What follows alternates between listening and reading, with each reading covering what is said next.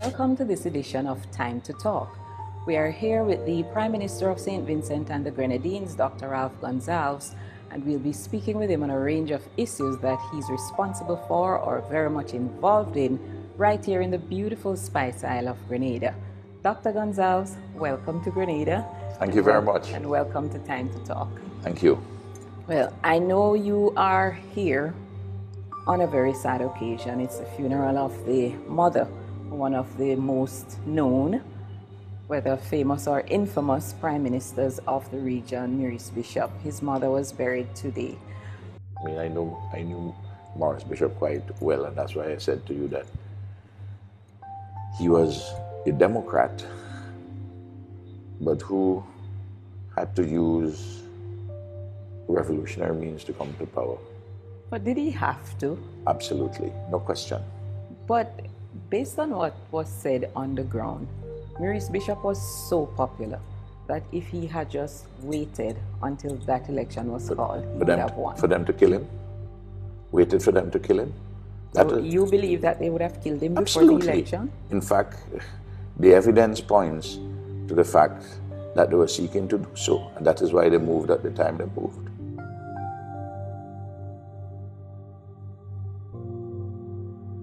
This is the Lest We Forget podcast, a historical podcast by Tenement Yard Media. I'm Gabrielle, your host for this episode. This is the 5th episode in this season's coverage of the people, events, causes, and consequences that led to the 1979 Grenadian Revolution, which, fun fact, is considered the only successful revolution in the Anglophone Caribbean. In this episode, we'll chronicle the toppling of Eric Gary's government.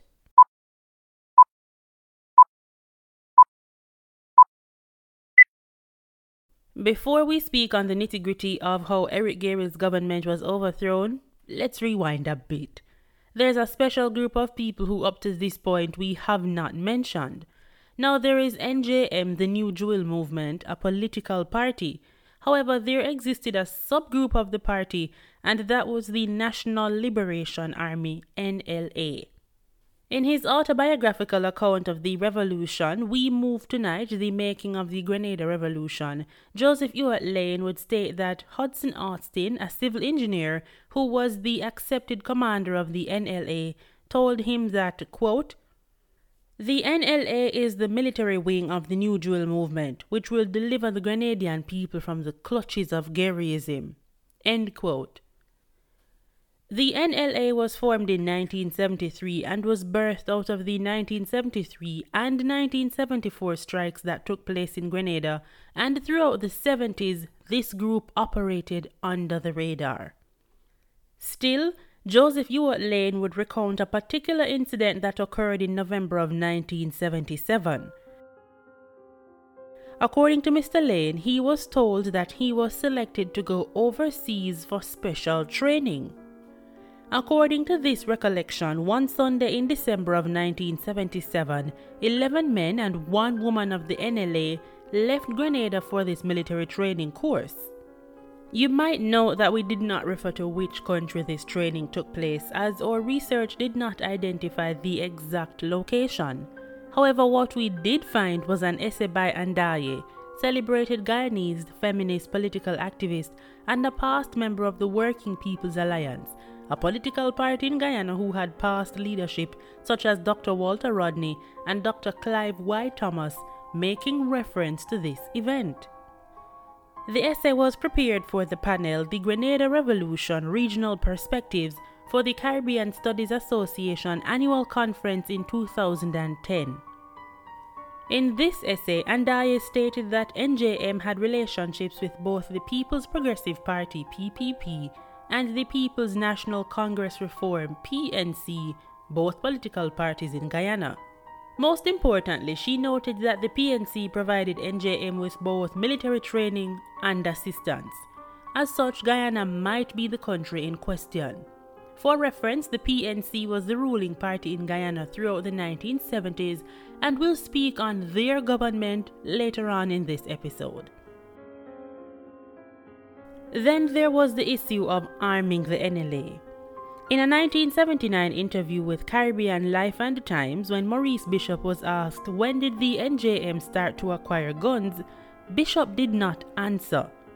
Still, Joseph Ewart Lane would outline that the first time he himself came across guns to arm the NLA would be in the earlier part of 1978. According to him, he helped unload 16 M1 rifles, and over 1,000 rounds of ammunition came into the country with containers labeled grease. Months after this, the NJM was planning a 5th-year anniversary event of Bloody Sunday to take the form of a Sunday rally. In the middle of this event being planned, Gary issued a ban on the public rally. Realizing the situation they were in, reports from persons a part of the movement at this time stated that the NJM started planning a special operation. Throughout November to December of 1978, the party drew up plans to overthrow Gary and his government. According to Joseph Ewart Lane, this plan was divided into 3 stages. Stage 1, capture Gary and take him as prisoner. Then the army, the Green Beast, was to be broken up and their weapons seized. At this stage, they would also take control of the national radio station, Radio Free Grenada. Stage 2 consisted of plans to call a general uprising in which the NJM took control of the 36 police stations on the island. And Stage 3 involved the rounding up of all Gary's inner circle to prevent any chance of regrouping in Gary's name. Allegedly, with this systemic plan in place, the NJM made plans to target Gary in February with 6 men disguised in police uniforms to capture him in the early hours of the morning. Then, with the armed support of the 16 rifles, the organization retrieved back in 1978 in the grease-labeled barrels. They would ambush the Green Beast at True Blue Barracks. But this overthrow in the early days of February 1979 was not to pass, for both Maurice Bishop and Bernard Cord had their doubts about how effective and prepared persons were in their execution of the plan. At this time, Bishop served as the chairman of the NJM Security and Defense S&D Committee, which was responsible for the party's military affairs. Bernard served as the chairman of the party's organizing committee. There would be 2 more delays after this one. Soon after, still in February 1979, the US-based intelligence organization, the Federal Bureau of Investigation, FBI, arrested 2 Grenadian youth, Chester Humphrey and Jim Wardali. Both men were charged with illegally exporting weapons concealed in barrels of grease to Grenada. Gloria Payne Banfield, permanent secretary for the planning in the Prime Minister's office under the Gary administration, who appeared in a documentary on Eric Gary by Bev Sinclair, had this to say. But there was another occurrence that was very interesting, that year at Independence, 1979, he announced that the FBI in the United States had contacted him about barrels of grease in which guns were being smuggled into Grenada. And apparently some people were found in a warehouse in Maryland packing these barrels. But they claimed that 1 or 2 of the barrels had already come in. This incident would create multiple rumors in Grenada, resulting in numerous police raids on the house of members of NJM taking place throughout February and early March of 1979. Now things quickly took a turn. On Saturday, March 10, 1979, New Jewel Movement members were in St. George's to discuss the impending general election, after Eric Gary began to lay down election signals. Allegedly minutes into this meeting, a woman burst through the door shouting that the police were coming. She informed the meeting occupants that police officers were breaking into the homes of both Bishop and Cord. Apparently 4 senior members of the party, Bishop, Cord, Unison Whiteman, and Hudson Austin were all wanted by the police. The meeting broke up instantly when Bishop, Cord, and Whiteman went to South St. George's. The rest of the leadership of the NJM would then go into hiding, except for Vincent Noel, who unfortunately got the news late, and he was arrested and detained by the police. According to Joseph Ewart Lane, when he went to St. David on that same day to inform NJM supporters of this new development, they were of one accord. When it comes to Sir Eric Gairy, there was only one option: grease him. If you're unfamiliar with the term, to grease someone is to either bribe, think of the phrase to grease someone's palm, or to kill. I'm sure you can imagine what it meant in this context. Eric Gairy apparently had other plans of who would be greased. On Monday, March 12, 1979, Eric Gairy departed Grenada for New York on government business and already, allegedly, left instructions regarding the future of the members of NJM. An NJM informant in senior levels of the police force informed the party's personnel that Gairy instructed his security officials that by the time he came back from New York, where he would be spending a week, he wanted to see either graves or cells of NJM leadership. According to historians Catherine Sunshine and Philip Wheaton in their book Grenada the Peaceful Revolution, quote, Gairy's pattern of leaving Grenada after ordering his security forces to carry out repressive actions was well known, and his departure provided the final confirmation that violence was imminent. End quote. If you're wondering at this time where Bishop, Cord, and Whiteman were after fleeing the meeting of March 10, well, from all documentation of them at this time, the three men were hiding, ironically, in a house 300 meters from Gairy's official residence, Mount Royal. This was not the first time that the leadership of the New Jewel movement had to go into hiding. Belmar Innocent, the Commissioner of Police we mentioned in our previous episode, whom the Duffus Commission advised to leave public office over the events of Bloody Sunday, well, he was assassinated in January of 1978. Fearing for their lives, as some were of the view that the NJM was behind his death, for at this time Belmar was serving as a minister in Gairy's cabinet, the leadership of the NJM went into hiding. Soon after, police accused Kennedy Budhlal and his Tivoli group of carrying out the killing. The NJM members would not come out of hiding until the situation had returned to normal. Bishop would go on to lead the defense team for Budhlal and his co-accused.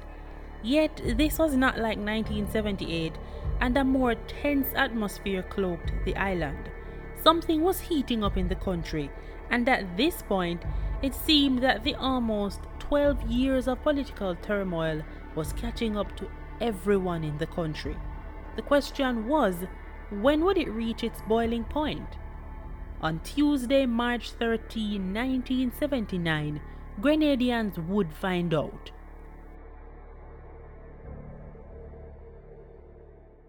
Remember that Gairy departed Grenada on Monday, March 12, 1979, allegedly leaving behind instructions for the arrest and subsequent assassination of leaders of the NJM.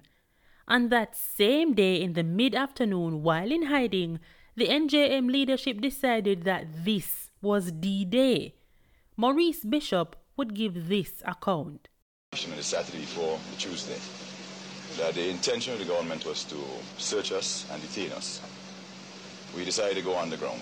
While we were underground, more information came to us on the Monday morning that the plan was that Gairy was going to flee the country, leaving orders to have our leadership killed. We therefore, around 3 o'clock, summoned a council, a meeting of our top cadres, and there and then the decision was taken that we should move rather than wait to be killed.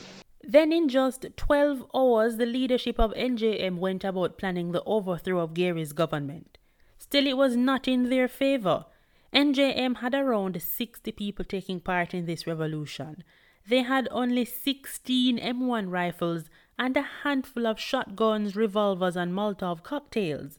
Still, Bishop captured this risky spirit of the movement when he stated, quote, "It was them or us, and we didn't plan on it being us," end quote. In a 1979 interview with the Caribbean Sun, in an article titled "How the Overthrow Was Organized," Bernard Cord said the following: "That kind of party organization was forced upon us by the making of our newspaper illegal, by the refusal to use loudspeakers, by the refusal to permit us to hold public meetings, to demonstrate, and so on. The other side of that coin was that it forced us to be a disciplined, organized, tightly knit security-conscious party, so that it was therefore possible in the circumstances to call on people day and night to respond to the call and move swiftly." Now catch this. Here's the situation. At around 4 p.m. on Monday, March 12, 1979, in a house in St. George's, a small group of teenagers, 20 and early 30-year-olds, were planning an event that had never happened in Anglophone Caribbean history: a successful revolution. According to the Caribbean Sun, the NJM strategy of overthrowing Gary was based on 3 assumptions. 1. They believed that a majority of Grenadians would back them in overthrowing Gary. 2. Gary's supporters would not fight back. And 3. The Grenadian police and army would offer no resistance to the overthrow of Gary's regime.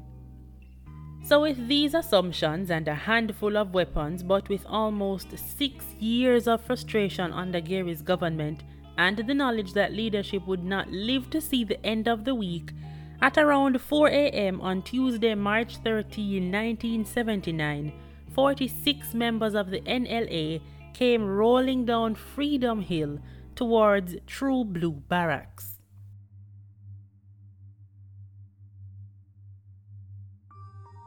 The True Blue Barracks were located 4 to 5 miles from St. George's, housing the main army barracks of Grenada. In the wee hours at 4 a.m., soldiers were awakened by loud bangs. The soldiers were taken by surprise, and in just an hour, the young persons of the NLA burned the barracks to the ground and captured all the weapons and ammunition that were housed there. The soldiers who did not flee, they were arrested. Then, as outlined in their plan, the NJM went after the radio station. At 5 a.m., the country's national radio station, Radio Free Grenada, was captured and was soon after declared the headquarters of the revolution. The first news of the revolution was broadcast to the nation at around 6 a.m. Government of the criminal dictator Eric M. Gary has been overthrown. The entire army has surrendered, and all the arms have been captured. In the radio broadcast, the NJM leadership demanded that police stations surrender, and to do this, they asked them to hoist a white flag. Afterwards, they began to mobilize people. In the same radio broadcast, they stated, "Attention the people of Grenada. All workers, youth, women, members of the public are asked to gather at central places and await the arrival of the armed forces of the People's Revolutionary Army. You are called upon to go with your armed forces to make sure that the police stations are already showing the white flag of surrender. Those which are not will have to be dealt with. This revolution is your revolution. The freedom coming is for all of us. Play your part now." Minutes after the broadcast, a large crowd gathered around different police stations across the country, armed with knives and cutlasses, instructing police officers to raise a white flag and surrender. Then volunteers across the island would guard against any counter-revolutionary activities, while others created roadblocks to search cars for concealed weapons. Telephone workers would then block all overseas calls coming into the country, and then a large crowd gathered at the revolution headquarters, the radio station. Here, citizens lent their vehicles so NJM personnel could transport persons and weapons, while other persons, mostly women, cooked vast quantities of hot food for members of the NJM. Renowned English journalist Hugh O'Shaughnessy would be quoted as saying, "The coup was enormously popular with Grenadians, and it seemed as if the whole of the island was coming out into the streets to celebrate." I apologize for my English accent. Moving on. Then, at 10 a.m., with the help of citizens, NJM rounded up members of the Mongoose Gang. It seems that NJM's assumptions of how Grenadians would react to the revolution were correct, because soon after, cabinet members surrendered and most of the police stations had either given their support for the revolution or surrendered. It wasn't until 4 p.m. that the last police station was controlled. Then at around 10:30, Maurice Bishop, who would emerge as the leader of the revolution, gave his maiden address. "Let me assure all supporters of the former Gary government that they will not be injured in any way. Their homes, their families, and their lives are completely safe, so as they do not offer violence to our government. However, those who resist violently would be firmly dealt with." Still, this assurance was not even necessary, for there was little to no opposition to the revolution. In actuality, only 3 persons died during the whole ordeal: 2 of Gary's soldiers and an alleged accidental death of a civilian. By that evening, about 60 persons had been placed in custody, mostly members of the Mongoose Gang. This almost bloodless coup would give the revolution its nickname, the Peaceful Revolution. In his 1979 interview with the Caribbean Sun, Bishop stated, "Our position has always been very simple." He said, "Peaceful means if possible, revolution if necessary." In some way, the New Jewel movement achieved both.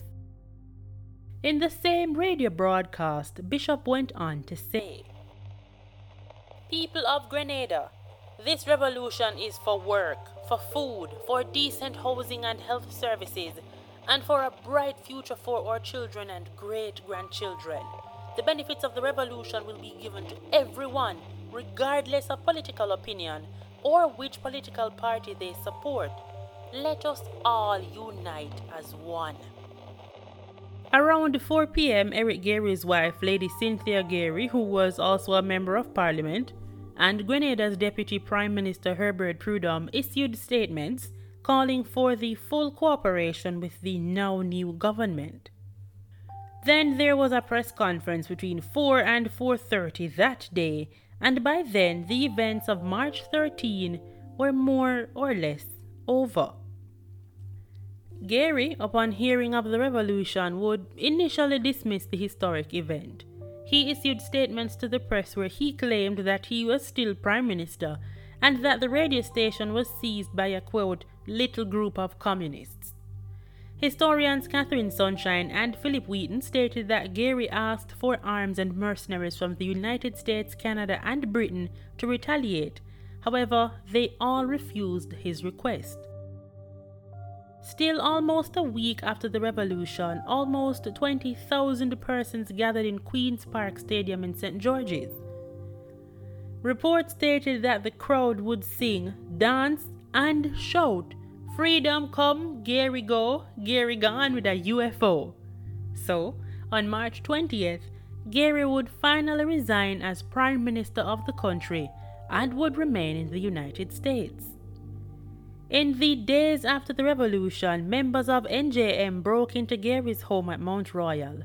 Allegedly, they found a collection of crosses and statuettes, animal skulls, ceremonial robes, and books on witchcraft. In a documentary of the Grenadian Revolution by the Associated Press titled "Grenadians' Bishops Move," pictures of these items can be seen. Then, allegedly, they also found pornographic photographs of sexually exploited women. Also stated in this search was an apparent enemies list naming 30 persons, 2 of whom were already murdered. Then news came after that there was only $24 left in the National Treasury.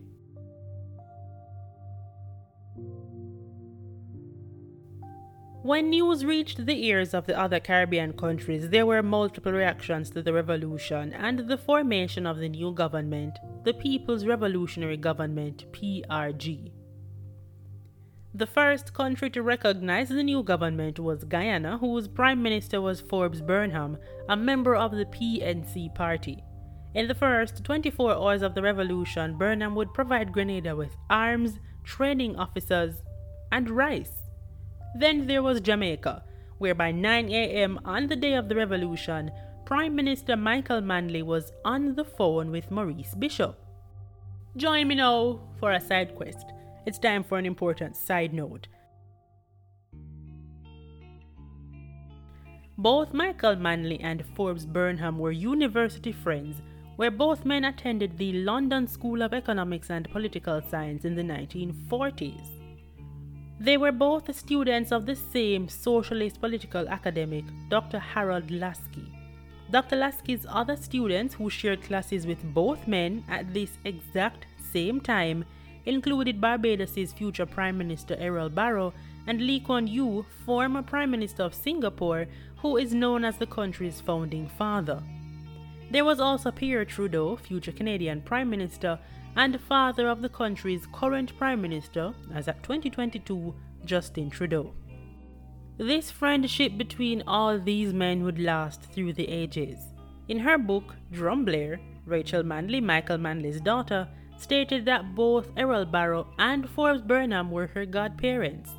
As such, it would come as no surprise to you, listener, that it would be both Michael Manley and Forbes Burnham who would serve as the international public relations officers of the revolution, where they, quote, worked tirelessly and successfully from the first hours to secure international recognition for the revolution, end quote.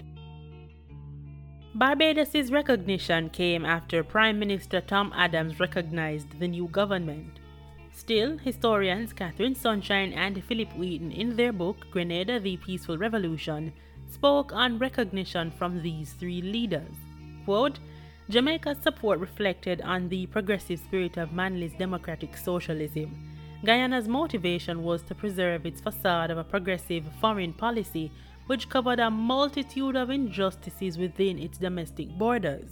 Barbados' official recognition turned out to merely be a cover-up for harassment tactics, which reflected its close dependency upon the United States, which was obviously displeased with the revolt, end quote. And after this quote, a brief explanation is needed for persons who might need more context. In the matter of Jamaica, Prime Minister Michael Manley would come to power in 1972, and his ruling government would style their leftist politics, democratic socialism, which saw throughout the 1970s Jamaica aligning itself with similar leftist governments and causes of the global south. In Guyana, Forbes Burnham over time developed an authoritarian style of politics, where many political and social scientists refer to him as a dictator, where his government developed a rap sheet for multiple human rights violations and injustices. Dr. Walter Rodney, in his last popular work before his assassination, People's Power, No Dictator, published in October 1979, stated that, quote, the Burnham dictatorship crept upon Guyanese people like a thief in the night. His violations of human rights were frequent, but they were sufficiently gradual that many persons did not realize what was going on until it was too late, end quote. Then in the matter of Barbados, we return to thoughts from historians Catherine Sunshine and Philip Wheaton, who said that Tom Adams, the island's prime minister, tried to stop Britain, France, and Canada from recognizing the PRG. They also stated that he attempted to block Grenada's application for membership in the Socialist International. But onwards with the other Caribbean countries' reactions. Cuban President Fidel Castro would describe the attack on the True Blue barracks as a successful moncada. Soon, most of the other eastern islands would come out against the revolution. Now remember, Bishop up to this point had a reputation as not only one of the best defense attorneys in Grenada, but a regional human rights lawyer who had close relations with other left-leaning persons in the region. As such, Grenada's closest neighbors saw the potential of the revolution, creating a ripple effect in their country. In his publication, Revolutionary Grenada and the United States, Dr. Ken Boudou stated that, quote, while privately these states were pleased that Gary was forced out, they, to some degree, objected to the manner in which it was done. While firstly political change in the English Caribbean in accordance with the Westminster system was always achieved peacefully, Caribbean leadership began to wonder whether a precedent was now established for a similar change in their own countries. End quote. Still, there was a country whose reaction was of the utmost importance, and that was Trinidad and Tobago. In past episodes, we've spoken about the historic relationship between both countries. Trinidad and Tobago, with Dr. Eric Williams as their Prime Minister, in time would recognize the new government. However, they made their position clear that they would not interfere with the internal affairs of Grenada, but until the PRG held a free and fair election, there would be no cooperation on TNT's part with the government. To this, Bishop would have this to say.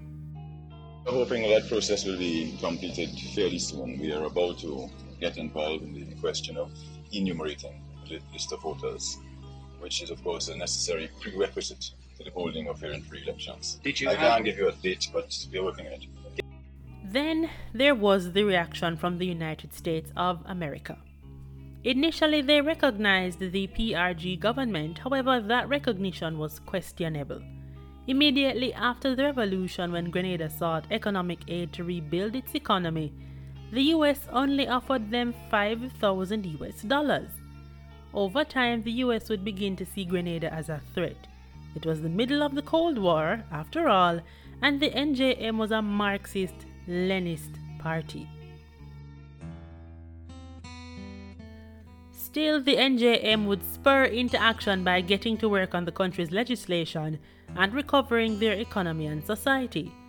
The newly formed People's Revolutionary Government consisted of 14 members, 9 members of NJM and 5 other persons, some from the business community and the Grenada National Party GNP.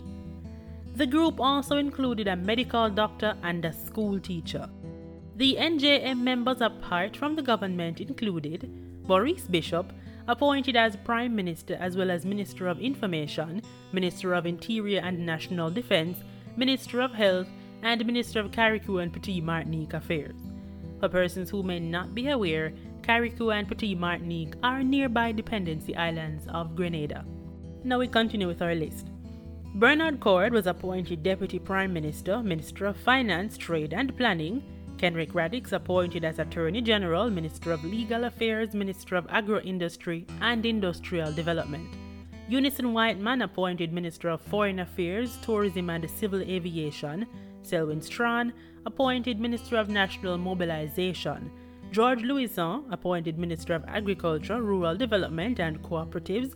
Hudson Austin appointed Commander of Revolutionary Armed Forces and Minister of Labour, Communication and Works. Norris Bain appointed Minister of Housing, and Jacqueline Kreft appointed Minister of Education, Youth, Sports, Women, Social Services and Community Development. Not a member of the revolutionary government, but still important, there was the then 32-year-old international relations graduate student Dr. Decima Williams. Bishop would appoint her to the position of Grenada's ambassador to the United States and the Organization of American States, OAS, who throughout her tenure would never be acknowledged by US authorities. They refused to accept her credentials. To note, the government was primarily made up of young persons in their 20s and 30s, and their prime minister was only 34 years old. And yet, Grenada, which had been under political and societal tension for almost 12 years, would begin a new era in her history, energized by the revolutionary government's motto, "Forward ever, backward never." Still, This island state created history as the first country in the Anglophone Caribbean to have a successful revolution.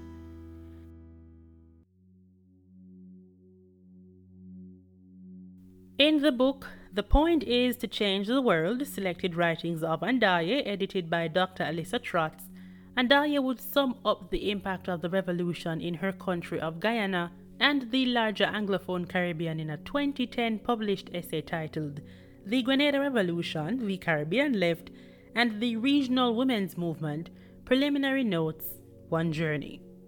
Allow me to read you an excerpt.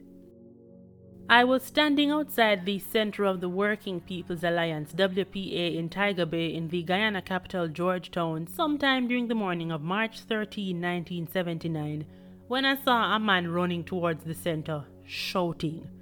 As he came closer, I realized that it was one of the leaders of the pre-party WPA, Sase, the last person I would expect to see running down the street dressed in his well-ironed John and trousers, briefcase flapping against his leg. Not until he reached almost right up to me did I realize that he was shouting, "Maurice, overthrow Gary!" As the news spread, members and supporters poured into the center, euphoric.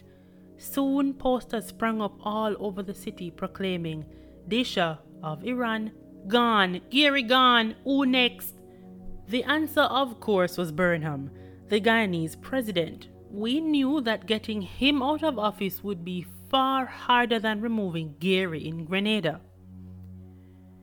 The blatant and massive rigging of the Guyanese elections of 1968 and 1973 had demonstrated his absolute determination not to be voted out of office. Key institutions had been brought under his control with the Sofia Declaration of 1974, which promulgated the paramountcy of his party over the state. The level of militarization in Guyana far exceeded that in Grenada. To control workers, the president had state ownership of 80% of the economy available for abuse. In 1978, with a rigged referendum, he had ensured himself unprecedented powers under the Constitution. In March 1979, the WPA was still a loosely organized, though influential pressure group of just about 50 to 60 members. But at the beginning of 1979, we made the analysis, carried in the January issue of Day Clean, that 1979 would be the year of the turn, and the victory in Grenada was firing our self-belief as it would fire the self-belief of the people of the whole English-speaking Caribbean. This was the world before Reaganism and Thatcherism and neoliberalism, a world of rebellion on every continent, and sometimes on the islands in between, armed anti-colonial and anti-imperial struggles, youth and student uprisings, including in the United States against the Vietnam War, the Civil Rights Movement, the Black Power movement, the rise of the second wave of the women's movement. But Grenada was different. Grenada was one of us, showing that we too could make revolution.